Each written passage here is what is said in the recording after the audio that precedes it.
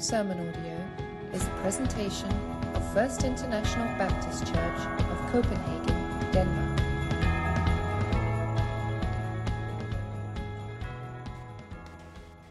In case some of you haven't already noticed, this year is an election year in the United States.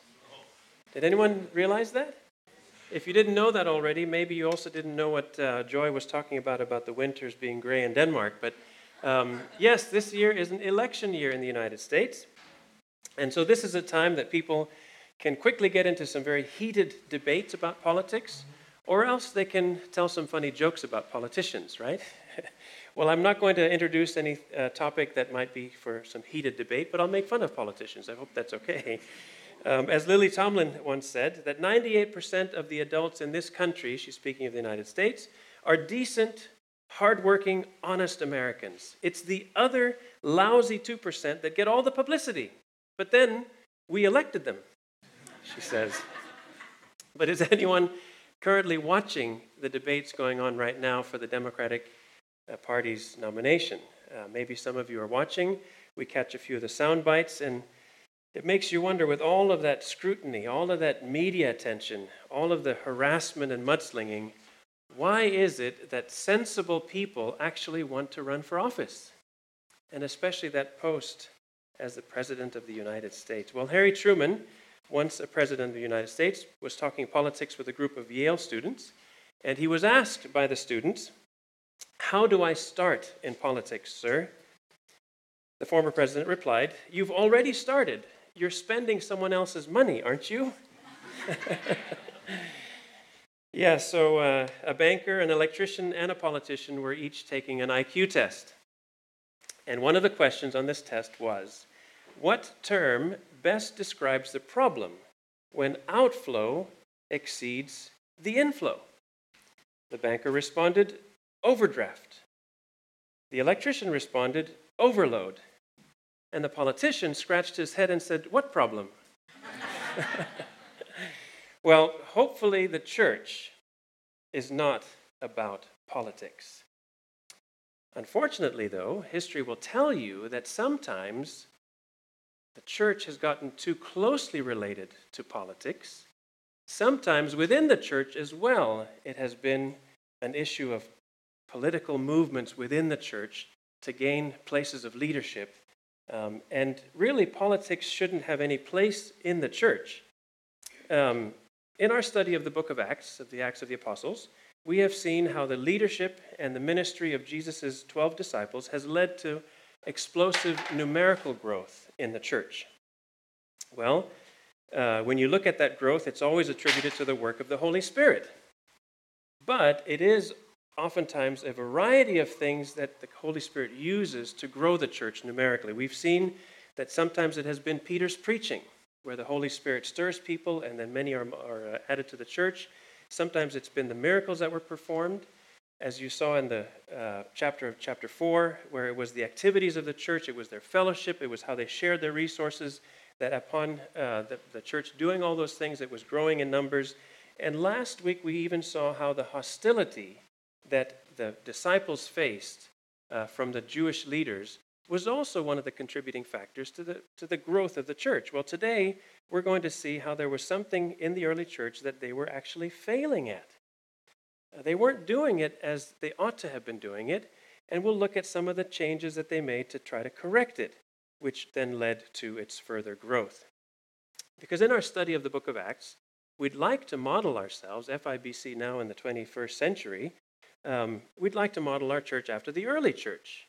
After all, we are still the same church that was started by the disciples of Jesus Christ way back then, and we are the continuation then of what Jesus was doing to build his church, but we also have to be careful, because sometimes we can build principles for the church on what may have simply been intended to be descriptive. So we're going to see a description of what happened as the church dealt with one of its failures, but we're also going to turn to some of the more instructive passages of scriptures to make sure that we don't misapply or that we don't principalize something that's simply descriptive in here. So if you have your Bibles, I invite you to turn with me to Acts chapter 6, beginning in verse 1. Acts chapter 6, beginning in verse 1, and I'm going to read from the English Standard Version, the ESV. So if you have your Bibles with you, you can follow along, maybe also in your own translation. Acts chapter 6, verse 1. Now in these days, when the disciples were increasing in number, a complaint by the Hellenists, that is, the Greek-speaking Jews, arose against the Hebrews because their widows were being neglected in the daily distribution. And the 12 summoned the full number of the disciples and said, "It is not right that we," that is, the 12 that were of the disciples, "that it is not right that we should give up preaching the word of God to serve tables. Therefore, brothers and sisters, pick out from among you 7 men of good repute, full of the Spirit and of wisdom, whom we will appoint to this duty. But we will devote ourselves to prayer and to the ministry of the word."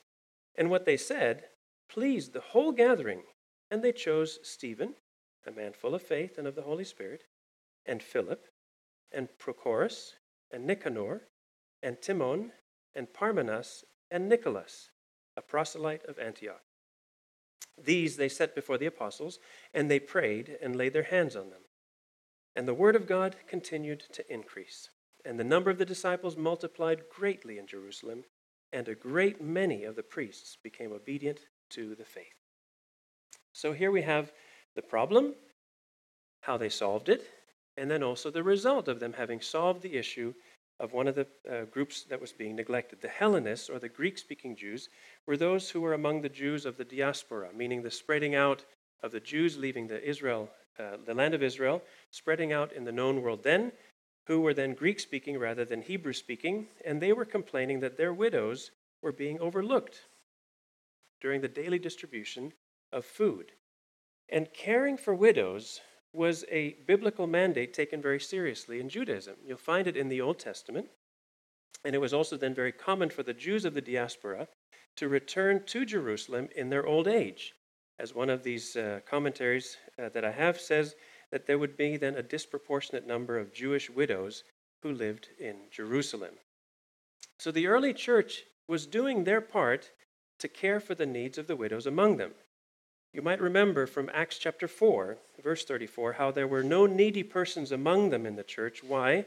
Because they would share the proceeds when they would sell their homes or their lands, and they would bring their proceeds to the apostles, and the apostles would then make sure that the money was being distributed among any believers as he had need, it says, chapter 4. So this distribution of finances in order to feed, including the widows, was a ministry of the early church. And the word that's used here for ministry is what you perhaps have heard before, diakonia. Daily distribution, that word there is diakonia, meaning service or ministry. And as they were talking about, it's not right that we should give up preaching the word of God to serve tables, in other words, to diakonia, to serve. Instead, they would focus on the ministry of the word, diakonia of the word. And that word is also the same word that Jesus used to describe his ministry and the call he placed on his disciples. He said to his disciples, when he was still with them, that whoever desires to be great among you shall be your servant, your diakon, your deacon. The Son of Man has not come to be served, but to serve, diakonia again, and to give his life a ransom for many. And in John chapter 12, if anyone serves me, let him follow me, he said, and where I am, there my servant will be also. Anyone who serves me, him my Father will honor. So what we see here is the believers taking Jesus' words very seriously. They were ministering to the widows. And because the words are used to describe ministry, we can gather that this must have been a financial type of an accountability to ensure that practical needs like feeding were being met. But for some reason, unbeknownst to us, the disciples weren't feeding everyone. We don't know exactly why. We're not being told. Maybe there was some ingrained prejudice against the Hellenists. Maybe it was just a surface issue of a much greater grievance. We simply don't know. What we do surmise, though, from this is that within a body of believers, there is almost always the likelihood of some need not being met. See, God wants the church to be a community where real service, real ministry goes on. Look at Jesus, who revealed the heart of the Heavenly Father to all of us. Look at how he loved the unlovely, those who were untouchable, the lepers, the adulterous woman, the tax collectors, those who were hated in society. He healed the sick. He fed the hungry. He released those who were held captive by spiritual oppression. He invited people saying, "Come to me, all you who are weary and burdened, and I will give you rest." We see in Jesus' heart a compassion for people, that they were, what he said looked like they were harassed and helpless, like sheep without a shepherd, and therefore he had compassion on them. And just as he loved and served those who were given to his care, he said to his disciples, "I have given you an example," when he washed their feet, "that you also should do just as I have done for you." So the early church was taking those words seriously, and we as the community of Christ followers today are also called to be like him, to do what Jesus did by serving, by ministering to others, and in so doing we demonstrate the love of God, his heart. As the Ezos always put it, it's an easy way to remember it, is that we define God to the world, and we help the world to find God. That's our task as Christians. We define God to the world. When they want to know what does God look like, they should be able to look at his church. And when they want to know where God is, we should be able to point them to God. So we can expect also among us that there will be needy. And there will also be needy who will come to us because of their need. We'll have those who find it difficult to make ends meet financially. We'll have those who need prayer, maybe spiritual healing. We'll have those who are hungry that need to be fed, those who need maybe encouragement or comfort or teaching. We'll have those who need to be pointed to God so that they can find their life's greatest longing and purpose. And it's up to the believers, it's up to us to serve the needs of the body. So what are the ministry opportunities around us today? Well, look around you. Everyone here represents some kind of a need that ought to be met by the rest of the body. And we have to ask ourselves, how can we serve today? So our church also is engaged in all kinds of ministry, and in no particular order, and it's not an exhaustive list. In the worship areas, we have those who are leading, we have those who are singing, those playing instruments, those preparing the Lord's Supper, ushering, audiovisual, counting the offering. We have in the education or discipleship ministries, we have teaching, assisting, caring for the babies, small group hosting, Bible study and teaching. We have fellowship ministries where it requires setup or cleanup or event planning, even communicating the event, even the directory, administration. There are clerical duties, membership role, keeping the finances, pastoral staff concerns, facilities. The list goes on. In fact, I'll tell you what is the rest of the list. The prayer ministries, leading prayer meetings for ladies or men or Sundays, communicating church-wide prayer requests. And of course, there's outreach and missions, supporting the missionaries, seeking opportunities to serve our community. Maybe it's advertising so people know how to find the church, even just running the website so people can know how to find where we are. And many of those ministries, even today, are lacking some of the people to ensure that no needs are going unmet. Well, the early church was serving as Jesus would serve. Now, unfortunately, the first sign of their failure was they were missing out on the needs of the widows among the Hellenists. So how did they then change this problem into a potential?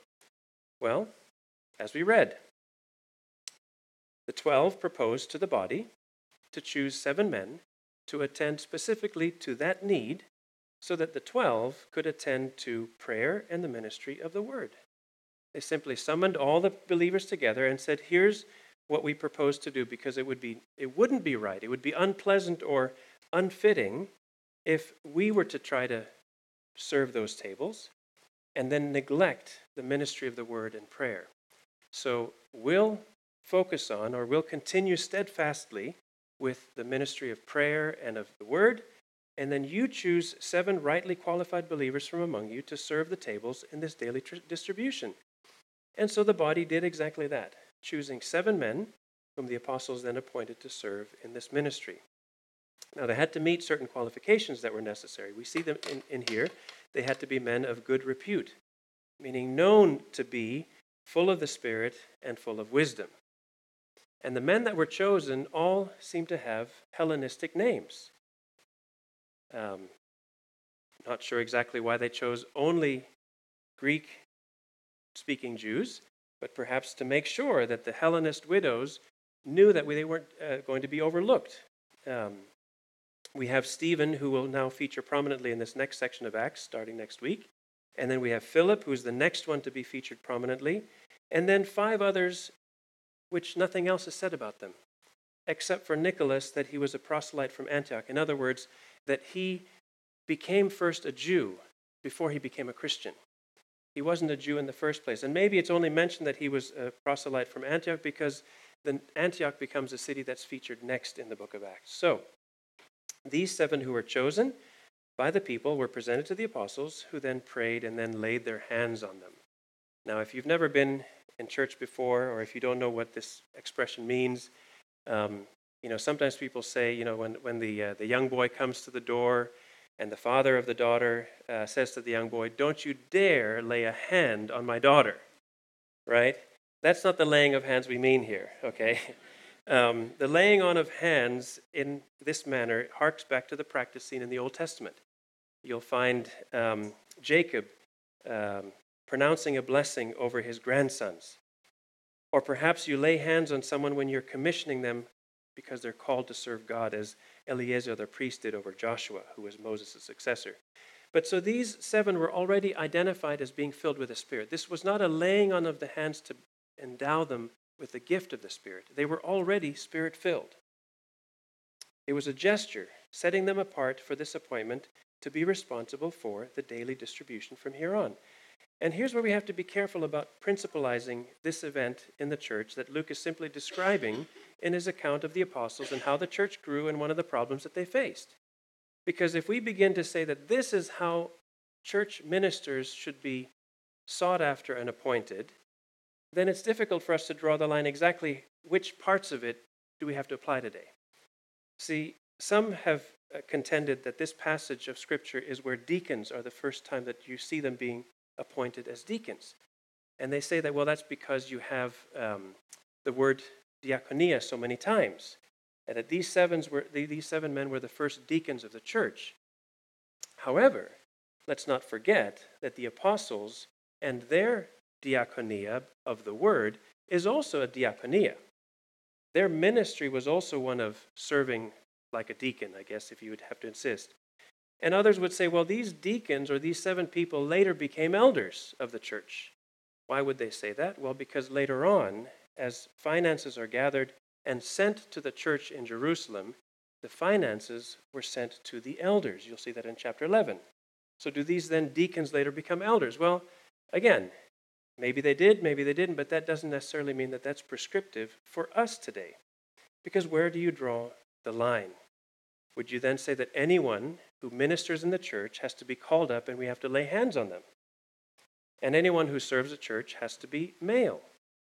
And we can only have 7 of them to serve the church. And, well, they have to have Hellenistic names, because these 7 also did. And they're only appointed to handle money or finances, because that's what these ones were. Well, you see, where do you draw the line of how much of this is what every church should do for always? So let's be careful and not try to imitate too much of what they're saying. But I think we can surmise at least that if we are not currently engaged in serving the body somehow, any one of us, then there's going to be some ministry around us that's going unmet.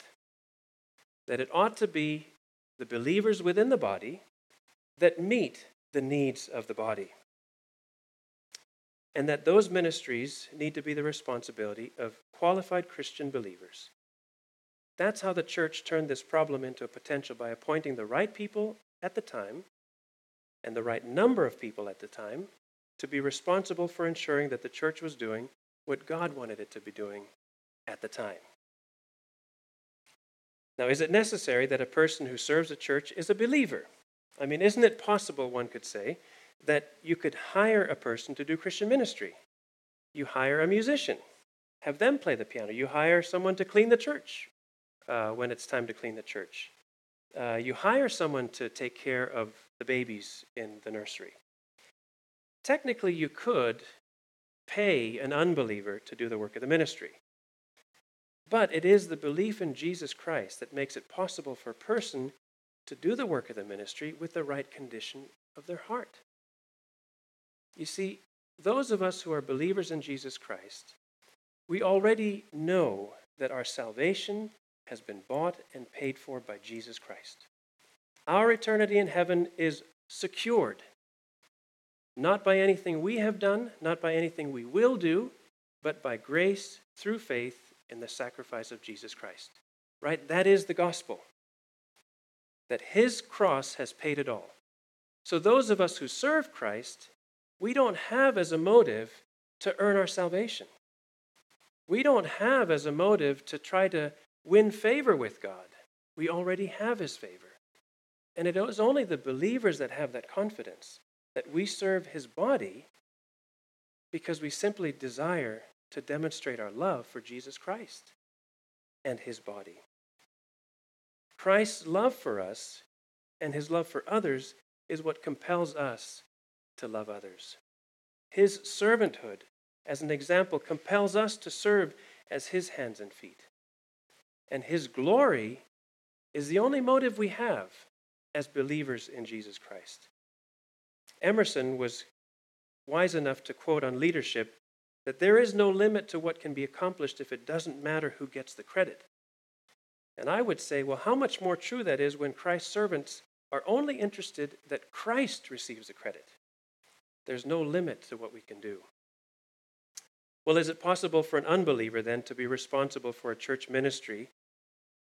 Yes, you can give that responsibility, but it is the Spirit of God who makes it possible to do it with the spiritual gift that's been provided.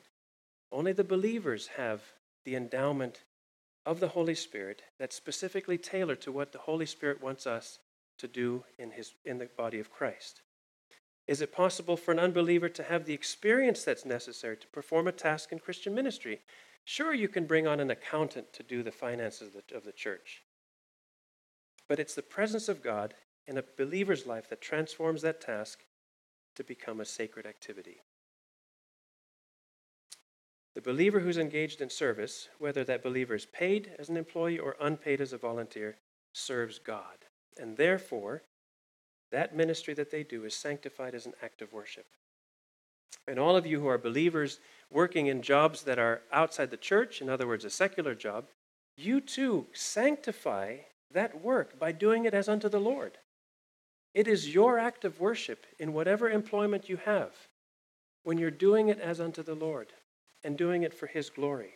And so also within the church, when those of us who are believers are serving the church. Let me quote Oswald Chambers. He says, it requires the inspiration of God to go through drudgery with the light of God upon it. Some people will do a certain thing, and the way in which they do it hallows that thing forever afterwards. It may be the most commonplace thing, but after we have seen them do it, it becomes different.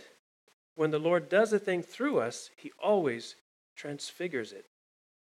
So those qualifications that are needed to serve in the ministry of the church ought to be filled by those who are filled with faith and those who are filled by the Holy Spirit. And just as those would be appointed by the church, well, they should be known to be faithful and filled, of a good reputation. And trust is something that's built over time, right? That you've seen in people their faithfulness and the fact that they're spirit-filled, so you ask them to fill that particular need. And if you here today are a spirit-filled believer and not currently engaged in serving the body somehow, then you can be certain there is some ministry that's lacking in something. And you're the one that's being asked to fill that lack. God has you here for a reason. Seek him to discover how you can contribute to the body. Don't wait to be asked, but begin asking what needs there are. And sometimes there are needs that are already being met, but by so few that simply adding one or two additional people to meet that need would make it joyful for everyone who's doing it.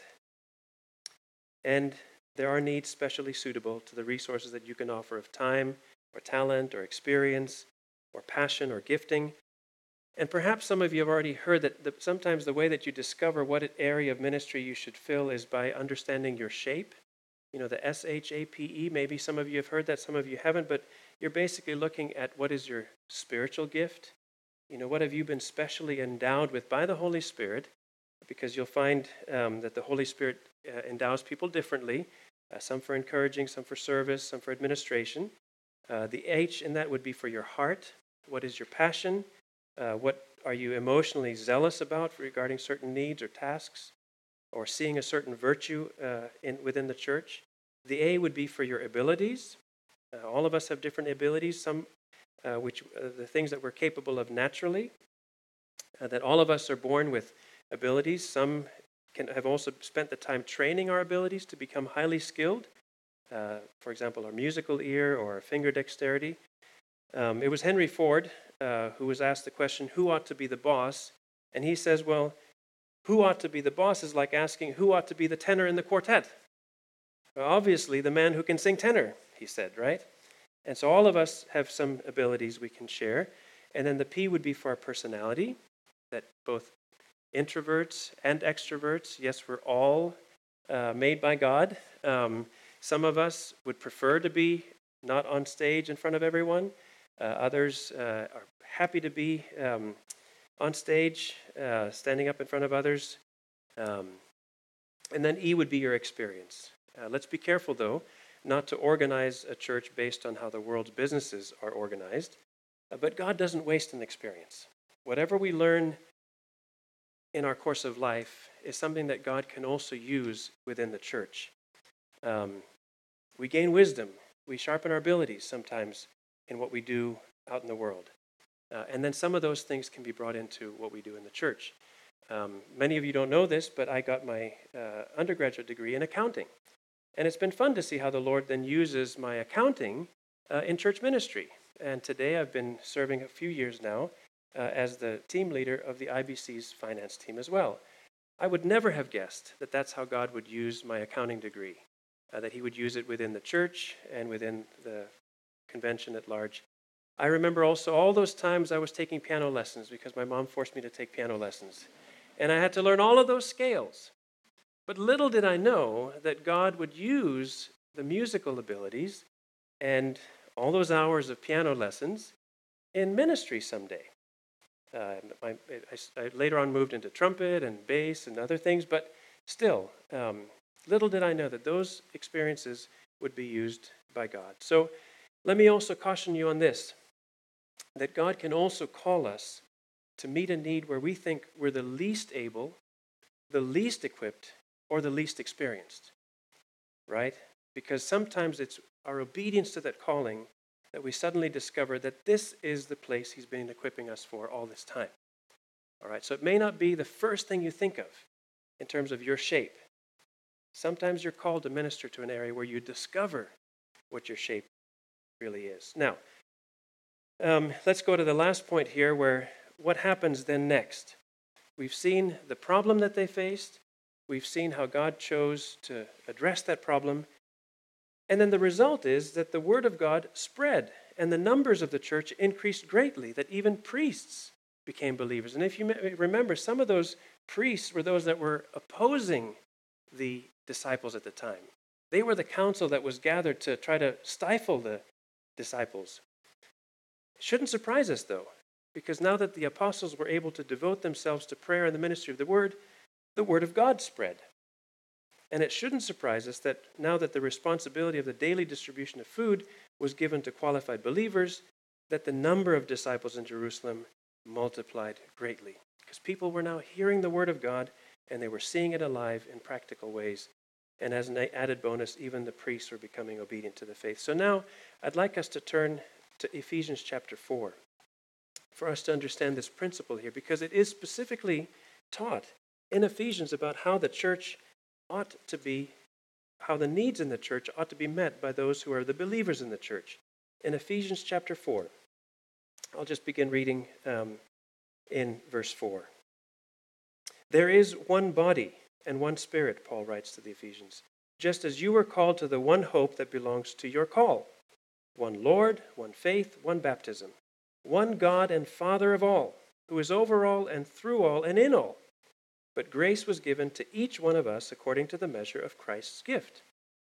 And he goes on to support that statement he was saying there in verse 7, and go down to verse 11 where he now says, "And he gave the apostles, the prophets, the evangelists, the shepherds and teachers to equip the saints for the work of ministry, for building up the body of Christ, until we all attain to the unity of the faith and of the knowledge of the Son of God, to mature manhood, to the measure of the stature of the fullness of Christ, so that we may no longer be children, tossed to and fro by the waves and carried about by every wind of doctrine, by human cunning, by craftiness and deceitful schemes.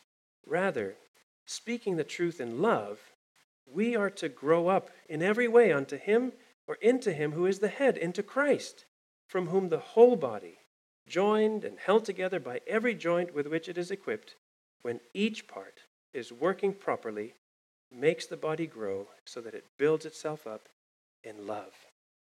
Do you see that specific teaching there that Paul is saying, using the idea of a building here, that God is building people and putting into his church the apostles and prophets, the evangelists and shepherds and teachers, to do the equipping so that the saints, the members of the body, can do the work of the ministry.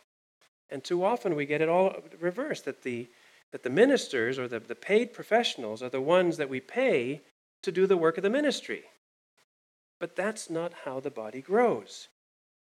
And Christ wants his body to be mature in him, for us to grow up into him who's the head, that is the Christ, so that the equipping is done by those who are doing the ministry of the word, and that the work of the ministry then is being done by the members of the body. And for the body to be healthy and maturing, then each part has to function correctly. Each part has to be doing its work. It's a very simple principle for us to follow of the body, the physical body, and the spiritual body. In 1 Corinthians 12, Paul develops that analogy further, saying there are different kinds of service, but the same Lord. By the way, that's diakonia again. We were all baptized by one Spirit into one body. And then he also goes on to say that the part of the body shouldn't say, well, since I'm not that particular part, then I don't belong.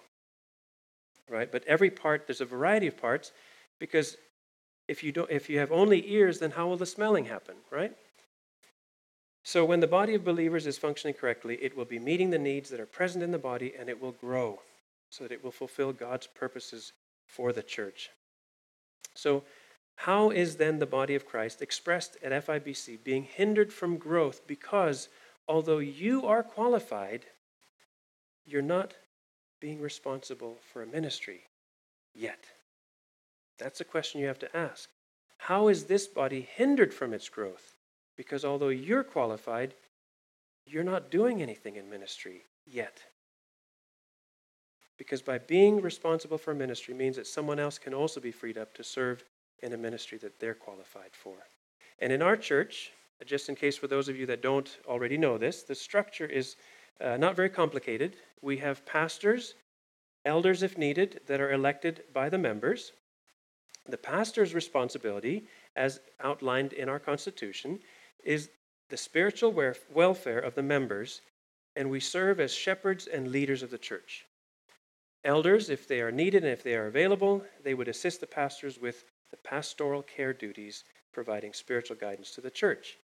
And those who are elected as either pastor or elder to that office must meet the requirements of 1 Timothy chapter 3, verse 1 through 7, which describes the qualifications of an overseer, episkopos, and Titus chapter 1, verse 5 through 9, which describes the qualifications of an elder, presbyteros. And since those passages regarding the qualifications of an overseer or elder refer to men and use male pronouns, then we can only elect men to those offices. Other than the pastors and elders, we also have the ministry team coordinators. And those are elected by the members to serve as leaders of the different ministry teams that are assigned to them. And as I mentioned to many of those teams before, each of those teams are related to the 5 areas that we believe are the purposes of the church: worship, fellowship, evangelism, discipleship, which is Christian education, and service or ministry, the practical needs of the community around us. And then to support those purposes, we have ministry teams related to prayer and administration. And together with the pastors and elders, your ministry team coordinators form the church council.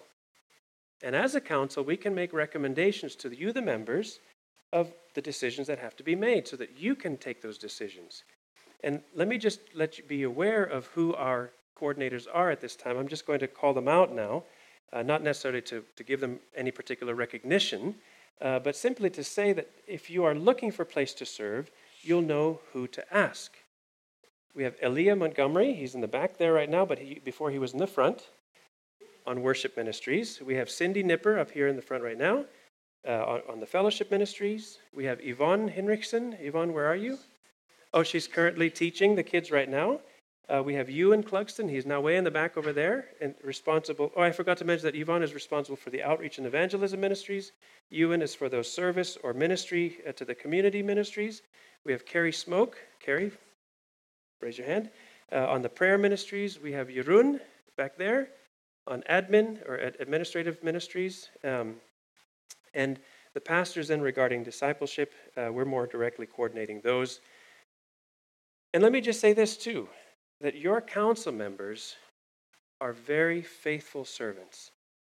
It is not a burden for us pastors to come to council meetings.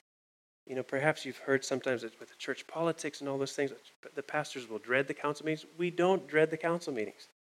Your council members have been faithful. They've been selfless. It hasn't always been that way, but praise God, it is that way now. So these are the ones you need to meet. These are the ones you need to make sure that you approach when you're wondering, how else can I serve? And here's what you need to ask and pray to the Lord. Am I currently serving your body in the function that you want me to be in? Take a moment to pray that prayer. Say to the Lord, you know my heart and my intentions. Am I doing it with the right motive and the right attitude? And ask the Lord, are there any needs that I should be made aware of? I love the song by Casting Crowns, If We Are the Body, why aren't his arms reaching? Why aren't his hands healing? Why aren't his words teaching? And if we are the body, why aren't his feet going? Why is his love not showing them there's a way? There is a way. Now, if you're currently serving on a team and actively doing your part in the body, you know, the typical 20% who does 80% of the work, you might be thinking, oh, good, this sermon is for someone else. It's not for me, right? But I think all of us should still ask ourselves, am I in the right place? Or is there another place, perhaps, that I could serve in? And am I doing everything I should be doing? Or could there be more? Or could there be something that I could do better? And we should ask ourselves, am I equipping others by delegating and recruiting others so that they also have an opportunity to serve in this particular area? So you're not off the hook, those of you who already are serving in very different places. But this structure has worked well for the church so far because we've also had very faithful members, thankfully. So if the needs arise and we're made aware of them and they require some way of meeting them, then let's follow the example of the early church to the extent that we too will be led by the Holy Spirit. We too will make adjustments as needed so that we can better meet the needs through the rightly appointed members that we have. And I think to that extent, we can try to be just like the early church, because God's church will grow in God's way. And what is God's way? That believers in the body serve the needs within the body. So I started today with some things about politics. Let me just close as well. A definition of politics is the art of looking for trouble, finding it everywhere, diagnosing it incorrectly, and applying the wrong remedies. Hopefully, that's not the definition of the way the church is. That ought to be the farthest thing from the reality within the church. And Lord willing, we'll grow this church like He wants it to grow. Let's bow in prayer together. Our Father in heaven, as we bow before you, some of these questions we've asked are convicting. Some of the truth that we've learned about is inspiring and revealing. And as we open up our hearts to you, Lord, we pray that we would not look at all like the world, but that we would look like Christ, that we would serve like he does, that we would love others genuinely as he does. And I pray specifically, or we pray specifically, for our church, FIBC here in Copenhagen. We pray, Lord God, that your Holy Spirit would move among us in such a way as it did in the early church, where though there may be needs going unmet and though there may be faults among us, that we would use your means and we would respond to your Holy Spirit to meet those needs the way you want us to meet them. And Lord, that we would grow, that we would become mature in Christ, that we wouldn't be swayed by false doctrine that's all around us. And Lord, I pray as well that we would have true hearts that are humble, servant-like, that there wouldn't be politics within our church, fighting for positions, trying to become leaders to lord it over others, trying to meet our own personal needs or personal agenda. But Lord, help us, we pray, to be humble servants, ready to serve the needs that you make us aware of around us, so that you may receive all the glory and honor and praise that you deserve. And we ask this in the name of our Lord and Savior, Jesus Christ. Amen. This has been a presentation of First International Baptist Church of Copenhagen, Denmark. To listen to more sermon podcasts or to learn more about FIBC, please visit www.fibc.dk or facebook.com/FIBCCPH. Thank you for listening.